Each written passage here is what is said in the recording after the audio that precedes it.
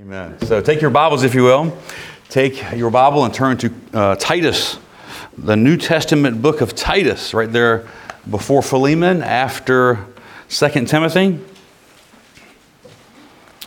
The book of Titus.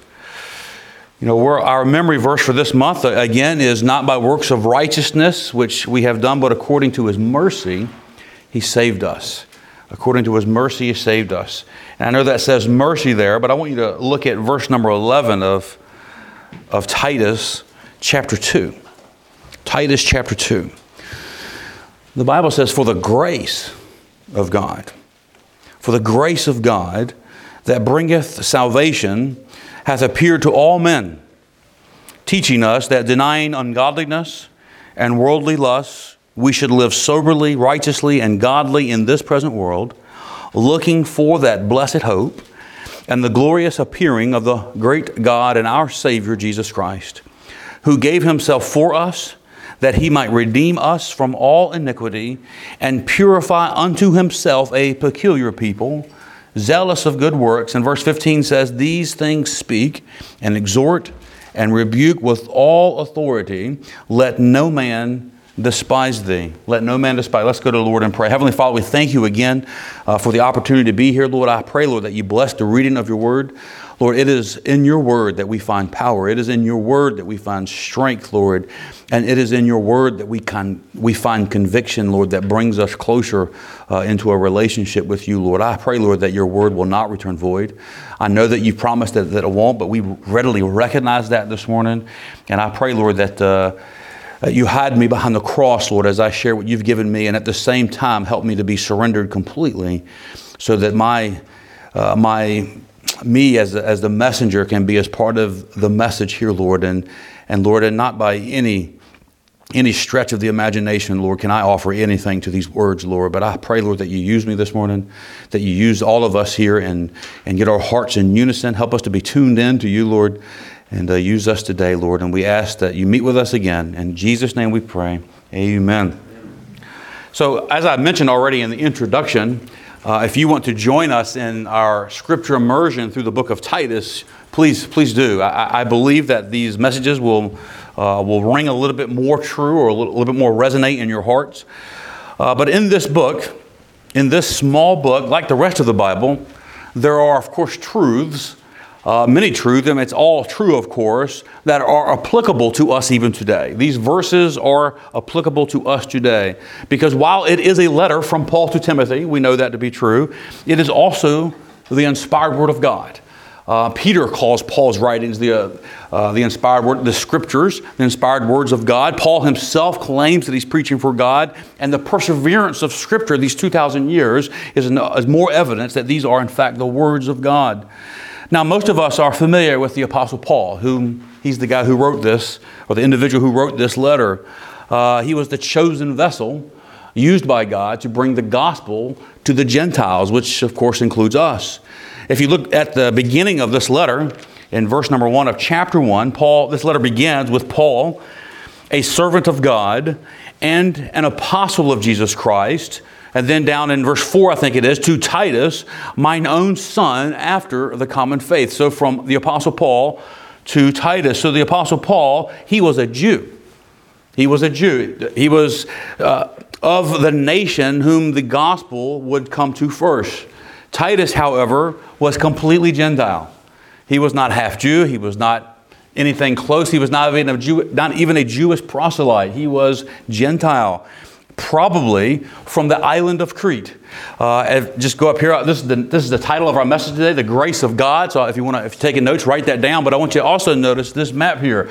This is the island of Crete, right there in the middle of the Great Sea, the Mediterranean Sea, there west of Israel. That is the island of Crete, where it is believed that Titus is from. The other possibility that some commentators believe he might be from Sicily or somewhere over there, but most believe he's from the island of Crete. And speaking of Crete, if you're there still in chapter 1, it tells us a little bit about what type of people the Cretans were. even one of their own, characterizing them as pathological liars, evil, and lazy gluttons. Look at them, verse number 12. One of themselves, even a prophet of their own, said the Cretans are always liars, evil beasts, slow bellies. So they were pathological liars, evil, and lazy gluttons, or lazy bums, or however you want to look at that. And Paul would eventually send Titus back to Crete to pastor churches there and to plant churches, to be a minister among his own people. And Titus himself would know exactly what to expect among those people because he's one of them. The Cretans, however, were probably not in total darkness. Acts chapter 2, verse 11 records Jews from Crete being at Pentecost. So they would have no doubt brought the gospel back to the island of Crete. So it is certainly plausible that the first time Titus heard the gospel was probably from one of those Jews who were at Pentecost, which made an inroad for Paul to get there. Isn't that kind of unique? If you look at the big picture, Acts chapter 2, we have Jews from all over the world coming to Pentecost, all over the known world at that time, coming to Pentecost. And then after Pentecost, they all go back out to the known world, all over this area here. And God uses Paul just to go find them and plant churches among them, starting mostly with the synagogues. The plan hasn't changed all that much today. We're supposed to go out into the world and lead people to Christ. But being that Titus was likely from Crete and was raised similar to those people who lived at the island, Luke, referring to a different area there, he called them lewd fellows of the baser sort. Lewd fellows of the baser sort. So that's what kind of person that Titus may have been. But I think that the attributes that the toughness, if you will, of a person who lives that kind of lifestyle probably poured over into Titus's ministry, much like the Pharisaical drive of Paul poured over into his Christian ministry. So I see Titus as a hard-charging Gentile preacher who was able to endure some things that maybe some others could not endure. He was tough. Paul didn't write to Titus, be strong and in the grace of the Lord, be tough and endure hardness as a good soldier of Jesus Christ like he did Timothy, because Timothy was already cut from that cloth. He was a hard man.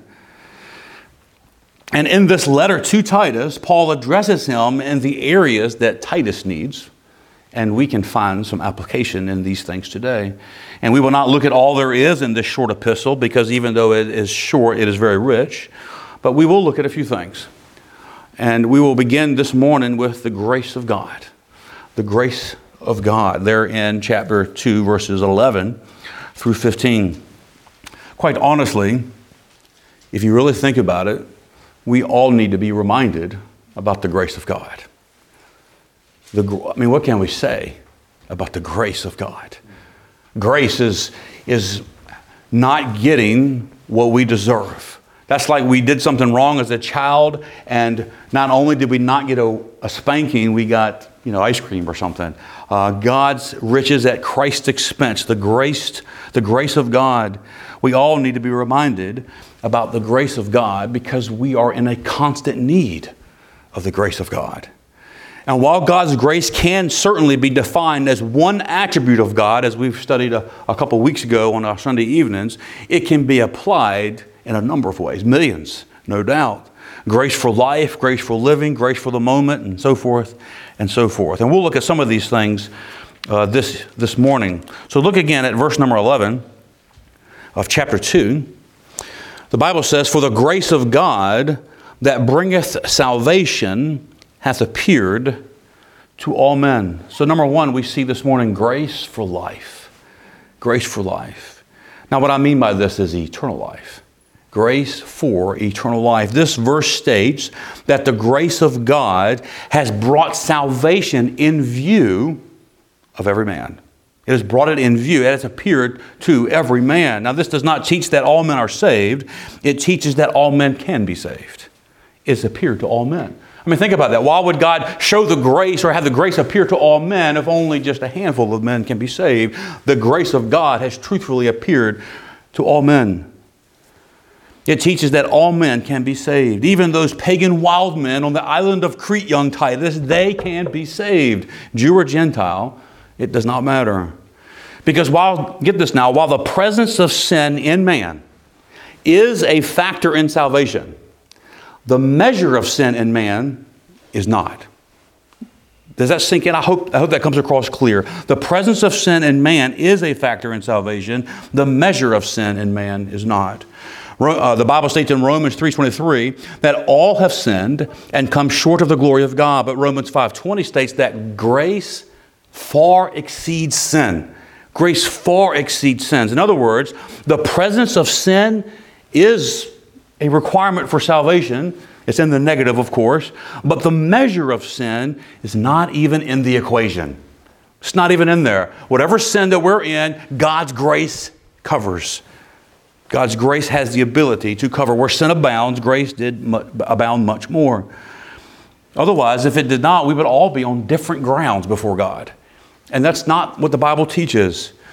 The Scriptures concluded all under sin, that the promise by faith of Jesus Christ might be given to them that believe. The Scriptures have concluded all under sin, Galatians 3:22. You see, the grace of God that brought salvation that has appeared to all men, it is here today. It is here, and it is available for all people to receive freely. Turn with me, keep your place there, turn with me back a few to Ephesians chapter 2. I had a pastor when I was stationed in Hawaii for a number of years. This is one of his go-to passages every time he preached on the message of salvation. Ephesians chapter 2. Galatians, Ephesians chapter 2. Look at verse number 8. Ephesians chapter 2. Now, if you don't have this marked, if you're in a habit of underlining, mark this or commit it to memory. Somehow, this is a very important verse for our salvation. The Bible says, "For by grace are ye saved." For by grace are ye saved through faith. In other words, it's, as our memory verse says, it's not by our works of righteousness, which we have done, but according to His mercy, He saved us. For by grace are you saved. Notice also that while salvation is by grace, it is also through faith. In other words, grace is available to all people because of the cross, because, as this young lady said, that Christ rose from the grave, and because of that, He has offered eternal life for all people. That grace is for all people, but it's through faith. That grace runs on the rails of faith, so to speak. It has to come through faith. There is no work done on our part, but we must believe. We must believe. John 3:16 says, "For God so loved the world that He gave His only begotten Son, that whosoever believeth in Him should not perish, but have everlasting life." We must believe. It's all paid for, but we must receive it. Friends, I want to point out the fact this morning that the grace of God is enough. It's enough. The grace of God is enough. We don't have to reach some spiritual high ground to reach salvation, to get salvation. The grace of God is enough.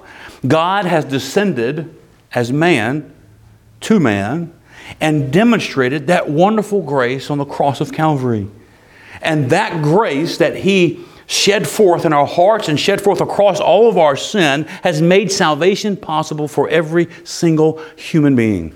Every person. Every person. The question this morning is, have you received that gift? Have you received God's gracious gift of salvation? I mean, think about that.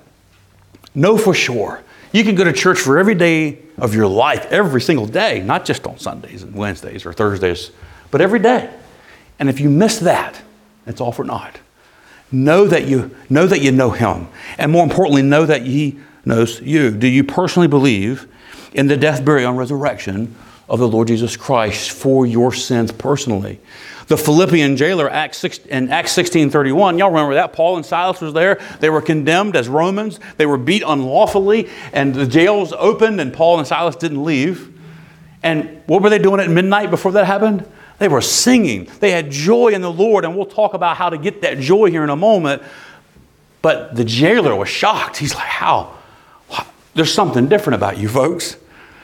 And he turns to him and says, "Sirs, what must I do to be saved?" And Paul and Silas reply with, "Believe on the Lord Jesus Christ, and thou shalt be saved." Now, y'all know me. Y'all have heard me a number of times here. I like simple statements. Believe, and you'll be saved. If thou shalt confess with thy mouth the Lord Jesus and believe in thine heart that God raised him from the dead, thou shalt be saved. It's simple. God's grace is enough. There's no sin in your mind. There's no sin in your past. There's even no sin in your future that keeps you from the grace of God, but you have to receive it. The grace of God for eternal life. But His grace, as we see in this text here, is not just for eternal life, even though that's plenty. It's not just for the life hereafter. The grace of God is enough for every moment in this life. It's enough for every moment. Notice verses 11 and 12 again of Titus chapter 2, not Ephesians. Verse 11 says, "For the grace of God that bringeth salvation hath appeared to all men, teaching us that denying ungodliness and worldly lusts, we should live soberly, righteously, and godly in this present world." So not only grace for life, but grace for living. Grace for living. I want this next statement, I really want, if you're in a habit of taking notes, it's something that really spoke to me. It's not anything new. There's nothing new under the sun. It's a truth right out of this text of the Scripture here. But get this now. The same grace that brings salvation teaches us to be godly. The same faith that brought you salvation teaches you to be godly. It is striking to know, and I used to be in this category, it is striking to know the number of professed Christians who live a life contrary to the grace received. Again, I was one of those. In all reality, the faith required in us to receive God's grace for salvation is the same faith that compels godly living. Titus 1:16, look at chapter 1 again at verse 16. The Bible says, "They profess that they know God, but in works they deny Him."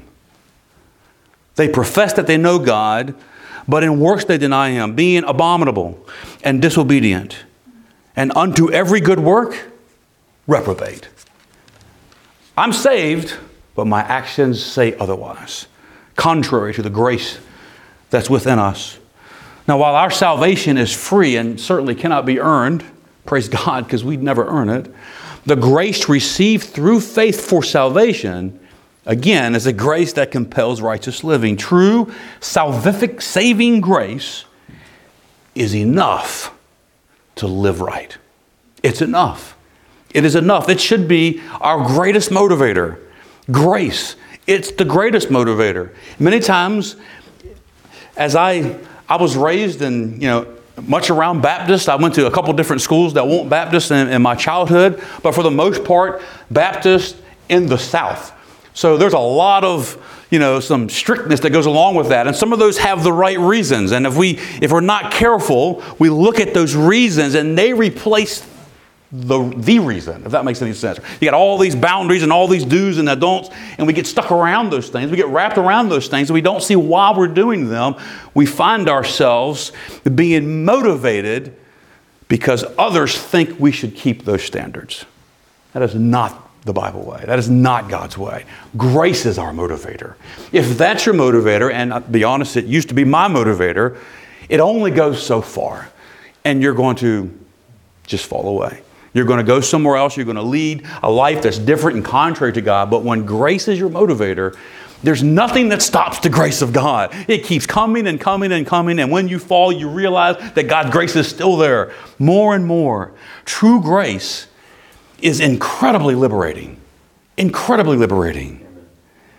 And in this one verse, God, through Paul's letter to Titus, gives us 5 things that the grace of God teaches us. We could call them characteristics of a grace-filled life. I want to point out again that the do's and don'ts that maybe we associate with the Christian life are the cart, not the horse. Right? We have guardrails in our lives because of Jesus Christ. I don't do this, not because I cannot do that, but because I don't want to do that, and the desire is different. It's not a mandate, it's grace motivated. So I want to say that and be abundantly clear with that before we get to these 5 things. Again, we could call these things characteristics of a grace-filled life. Look at verse number 12 again, teaching us a few things. Number one, denying ungodliness. Denying ungodliness there under grace for living. An ungodly life or an ungodly behavior is a life or a behavior that lacks reverence for God. It lacks reverence for God. We are to deny those things. In our behavior, in our lifestyle, we're supposed to separate from those. Ungodliness is not a characteristic of a grace-filled life. Number two, the Bible tells us to deny worldly lust. Now, this is, of course, self-explanatory. We don't like talking about these things. We don't talk about lust, and many times, especially in the deep Southern Baptist churches or however you want to, Southern churches, how about that? We talk about lust and we automatically associate it with sex and all those things like that. It doesn't have to be that way. Lust is any desire that replaces your desire for God. It's any desire that consumes you, that controls you. We should not allow our desires for earthly things to be greater than our desire for godly things. We should be consumed by the things of God. Paul, in one of his later letters ended to the church there, I think in Philippians, encouraged them to be addicted to the saints, to be addicted to the church, to be addicted to the things of God. That's where our addiction should be. These are the things that should consume us. So giving in to worldly lust is not a characteristic of a grace-filled life. Number three, he tells us to live soberly. Now, this is more than just talking about alcohol and things like that. This is simply saying that the grace of God within us breeds a calm spirit, a calm and sober spirit, one that is discreet and temperate. That doesn't mean we can't get riled up for certain things, but for righteous things. The Bible says, be angry and sin not. Righteous anger. But for the most part, we are to have a temperate spirit. Sober living, being sober-minded, is a characteristic of a grace-filled life. I think I've mentioned it many times before, but if we were to take a can of soda and we were to shake it all up, and I would come and poke it in the side with a knife, and I can point it that way because I won't point it this way. It'd go up. I could probably hit you, Brother Walker. I could probably get way back there with that thing. Maybe not. Maybe you. But it'd go everywhere. But if you take a bottle of V8 and shake it up all day long, you poke it all day long, it's just going to pour it out. It doesn't get riled up. That's the fruit of the Spirit that we should have in our lives. We can get poked left and right, but like the Lord, we just keep focused on His will and keep going on. Live soberly. And then number four, live righteously. This one, along with living godly, these last two are very, very similar. But living righteously is defined, I thought this was interesting, as living agreeable to the law. Living agreeable to the law. That's what righteous living is. The Bible states in 1 John that God's laws are not grievous to us. It's not grievous to God's children. God's laws are not grievous to God's children. Right? God's children should love to keep the law. What does the Old Testament say many times in Psalms and Proverbs? David, oh, how I love thy law. Oh, how I want to meditate upon that law. If we're right with God, we love those commands. We love the law of God. Christ-like living, or simply doing what is right, rather, is a characteristic of a grace-filled life. And then lastly, in that verse there, number 12, live godly. Again, closely related to living righteously. I believe living godly for the Christian is more personal. This, where righteous living has everything to do with the external, I believe this living godly has everything to do with the internal. It's personal. You and I should have a desire to be more like Him, more like Christ. He is our goal. Christ-like living is a characteristic of a grace-filled life. So do these 5 attributes, there's many others, by the way, but do these 5 things describe our life in Christ? Are they attributes of our life? And this is between you and the Lord, but is there any evidence of grace in your life, in your heart? Does His grace reign in your heart and in your life? I am not any better than you. I am the same. I'm just somebody God used to put up here. I have the same troubles and trials that you do. I fly off the handle sometimes, unfortunately, just like other people do. But we all need His grace. We all need His grace, and we need these attributes to define us. And before we move on, I think it's important to know that these attributes and many other attributes of the Christian life is not something we muster up in the morning. It's not like getting up in the morning as a soldier, I'm going to do my best and trim a minute off my 5-mile run. It's nothing like this. True grace is not something that we achieve. It's something we receive. They are God-given. Remember, grace is something we receive through faith. However, the Bible does state in James 4:6 that God resists the proud and He gives grace to the humble. We want God's grace, yes. We don't want God to resist us. God gives grace to those who are humble enough to live by faith. In other words, when we purposely and deliberately, on purpose now, yield to His leading, yield to His word, He gives us grace for living. Because look at that at a very practical mindset. When I don't live by the word, I'm saying that I know how to live better than God knows how for me to live. That is pride. God resists pride. But when I yield my will to the will of God, and He teaches me, even though I don't know what tomorrow holds, and I'm just trying to follow Him, those mistakes that I make, God gives me grace. But if I make those same mistakes over here when I can do this, there's resistance from God. I do not need resistance from God. It's hard enough, right? We need God's grace. He gives us grace for living. You see, pride can easily be described as living our lives according to our prerogatives and not to His. Friends, we need His grace. We need His grace. Not just for salvation, but for every moment in life. We need His grace. I challenge you this morning to trust Him in the big things. Trust Him in your PCS moves, or your big ticket items, and your birth of a new child, or your child going away for college. Trust Him in those big things. But trust Him also in the little things. Trust Him on the way to work in the mornings. Trust Him in all things. God does not desire to resist you. He does not desire to resist you. And the more we live humbly before Him, the more grace He gives for living.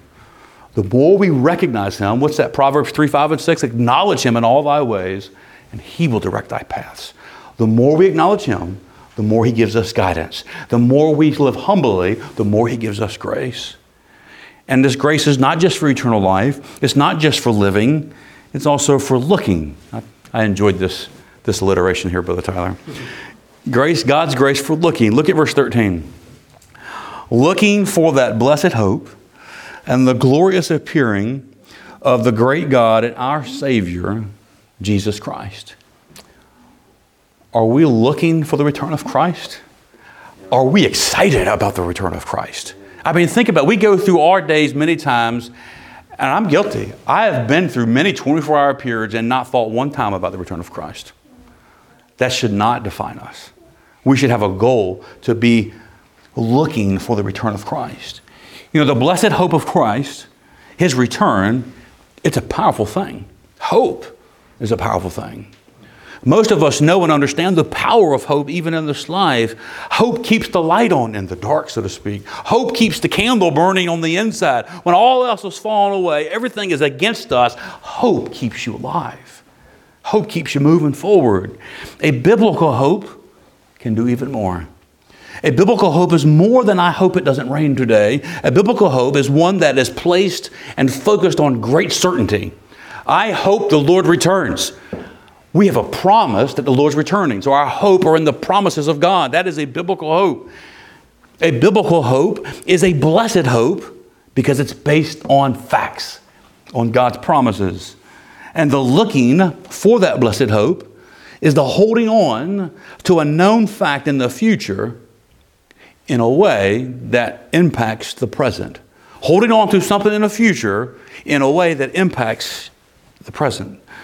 Putting these verses together, 11 through 13, look at those again.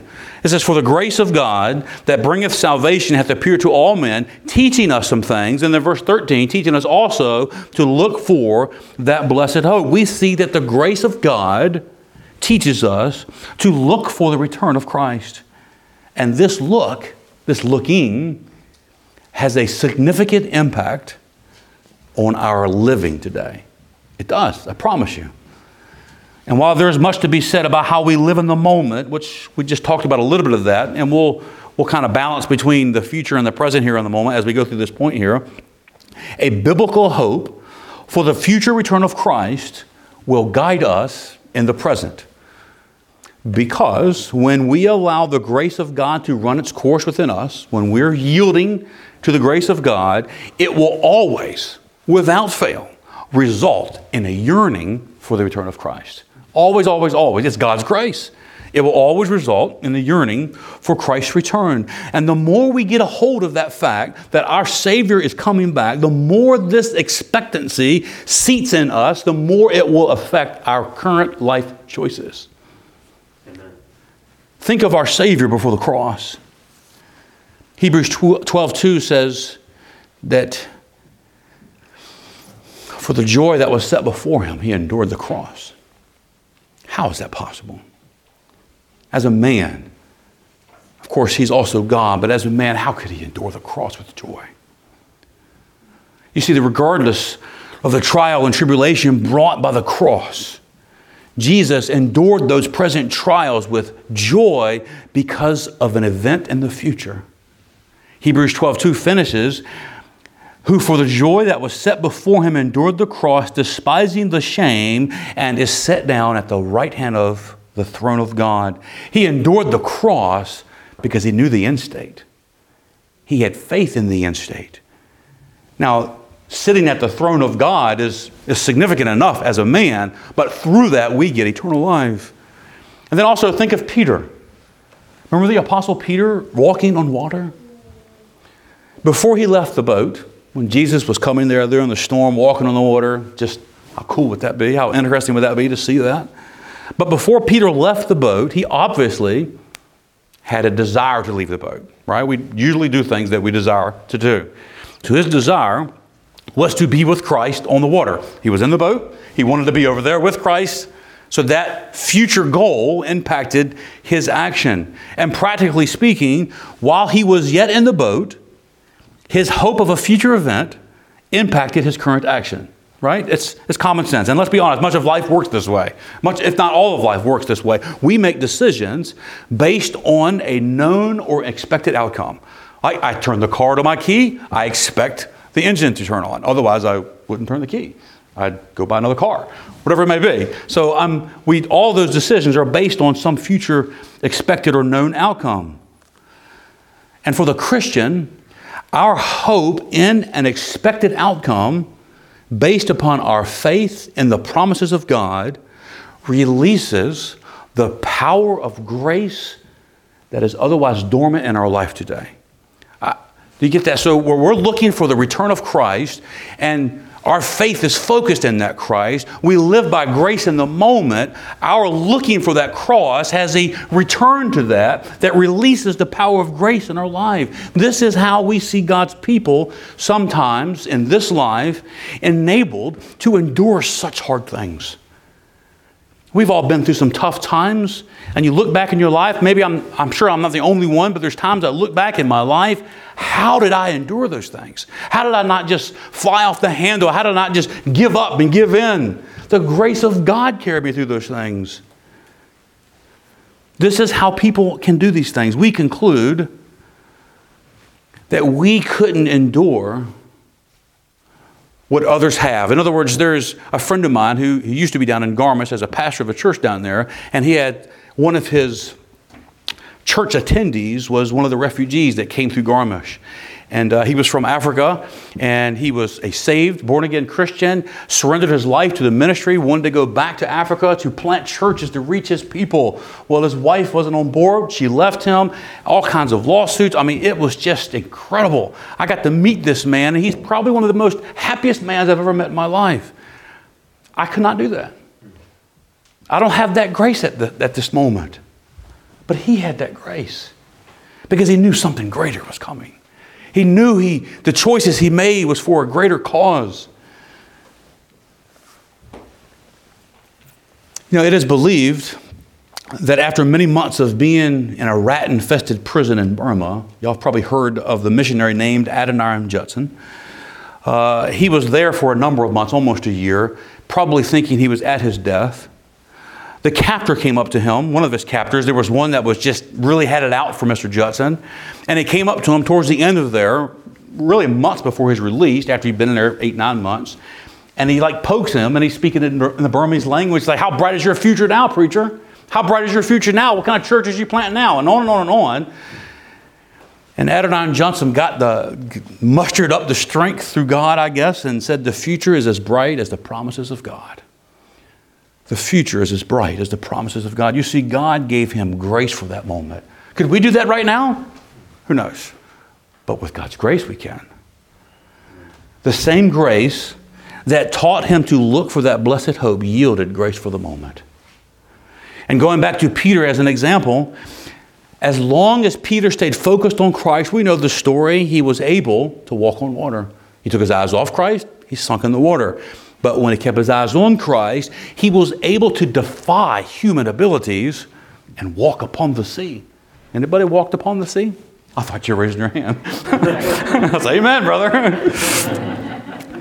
But he defied human abilities. Now, you and I may never walk on water, except maybe Brother Shannon. But a faithful focus on the Christ of the second coming will enable us to walk above circumstances in this life that will normally drown us, because we're focused on Jesus. I think I've shared this story with you before, but as a pastor, you come through some times and trials, and you find yourself just looking for some encouragement. And I've reached out to a couple of pastors, either through books or emails. And one of the things, more than one pastor has mentioned, well, when you go through tough times, whether you're a pastor or an individual or Christian anywhere, you focus on the good times. Like, you're in this, and that kind of resonated with me. I've been in crazy places, where you're over there and it doesn't seem like there's no end. You focus on, man, how good it is. And there's a truth to that, and we're holding on to that. But we're not so focused on the coming of Christ as we are focused on the Christ of the coming. There's a difference. Our hope is in a person. So back to that story, when that pastor told me to focus on the good times, I tried that. It just doesn't work. And then I was led to 2 Samuel chapter 6, where David encouraged himself in the Lord. And then these words came to me as I was praying to the Lord, trust me. Not audibly, I'm not crazy. But I am Jesus, I do not change. I'm the same yesterday, today, and tomorrow. His grace never changes. Again, we may never walk on water, but we, through grace, have the ability to walk above every circumstance in this life that would normally entangle us. Living our lives in the shadow of the brightness of His return is truly the only way to live as a Christian. And the grace we received at salvation is enough. It's all that is needed. In fact, His grace teaches us to do this, to look forward to Him. The question is, again, this morning, are we allowing God's grace to teach us? Are we allowing God's grace to lead us to look for His blessed hope? He is coming back. Let's hold on to that. And furthermore, is there any evidence, again, of grace in your life? Is there any desire to see the glorious appearing? Do we have a desire in our heart to see the Lord return? Right? Amen? That compels us to live a life filled with grace. Grace for living, grace for life, grace for looking. And then as we kind of come to a close here, I want you to notice verse 15. Probably to me the most applicable verse. The Bible says, these things speak and exhort and rebuke with all authority. Let no man despise thee. So we have grace for life, grace for living, grace for looking, and grace for leading. Grace for leadership. Granted, this letter from Paul to Titus was a letter to encourage leadership as a pastor. But as I've learned very quickly over a long time in my life, and maybe slower than most, people are people. People are people. And leadership is leadership. People are people, and leadership are leadership. Leadership is leadership. And leadership has been defined before as simply influence. I know we got all kinds of definitions for it, but in one word, it could be described as influence. And while there's certainly much more to leadership, I want to point out that every one of us leads somebody. We all influence somebody. Whether you're a husband or a wife, parent, brother, sister, you all influence somebody. We lead, whether we know it or not, we influence. And in this last verse, there are 3 charges for every Christian. For every Christian. Look at those. Speak, exhort, and rebuke. Speak. This word, I know we're kind of winding down here, but stay with me just for a few more minutes. This word speak is sometimes translated as the word preach. As a leader, those who have experienced the grace of God should tell others about the grace of God. Number 2, the Bible tells us to exhort. Now this word is very similar to the word John used to describe the Holy Ghost, parakletos in the Greek, the comforter, one who comes alongside of others to help them. We are to encourage each other to abound in the grace. And then number 3, rebuke. Knowing that God resists the proud, to allow a brother or sister to live a life of resistance is irresponsible. Knowing that God resists the proud and He gives grace to the humble, we are to help others see their need for grace.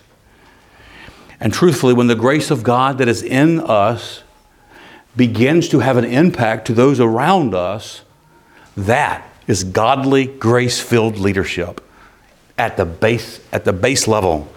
Godly, grace-filled leadership involves these 3 things: speak, exhort, rebuke. And while there are many variables in leadership, these 3 principles will always be present in the grace-filled leader. Always.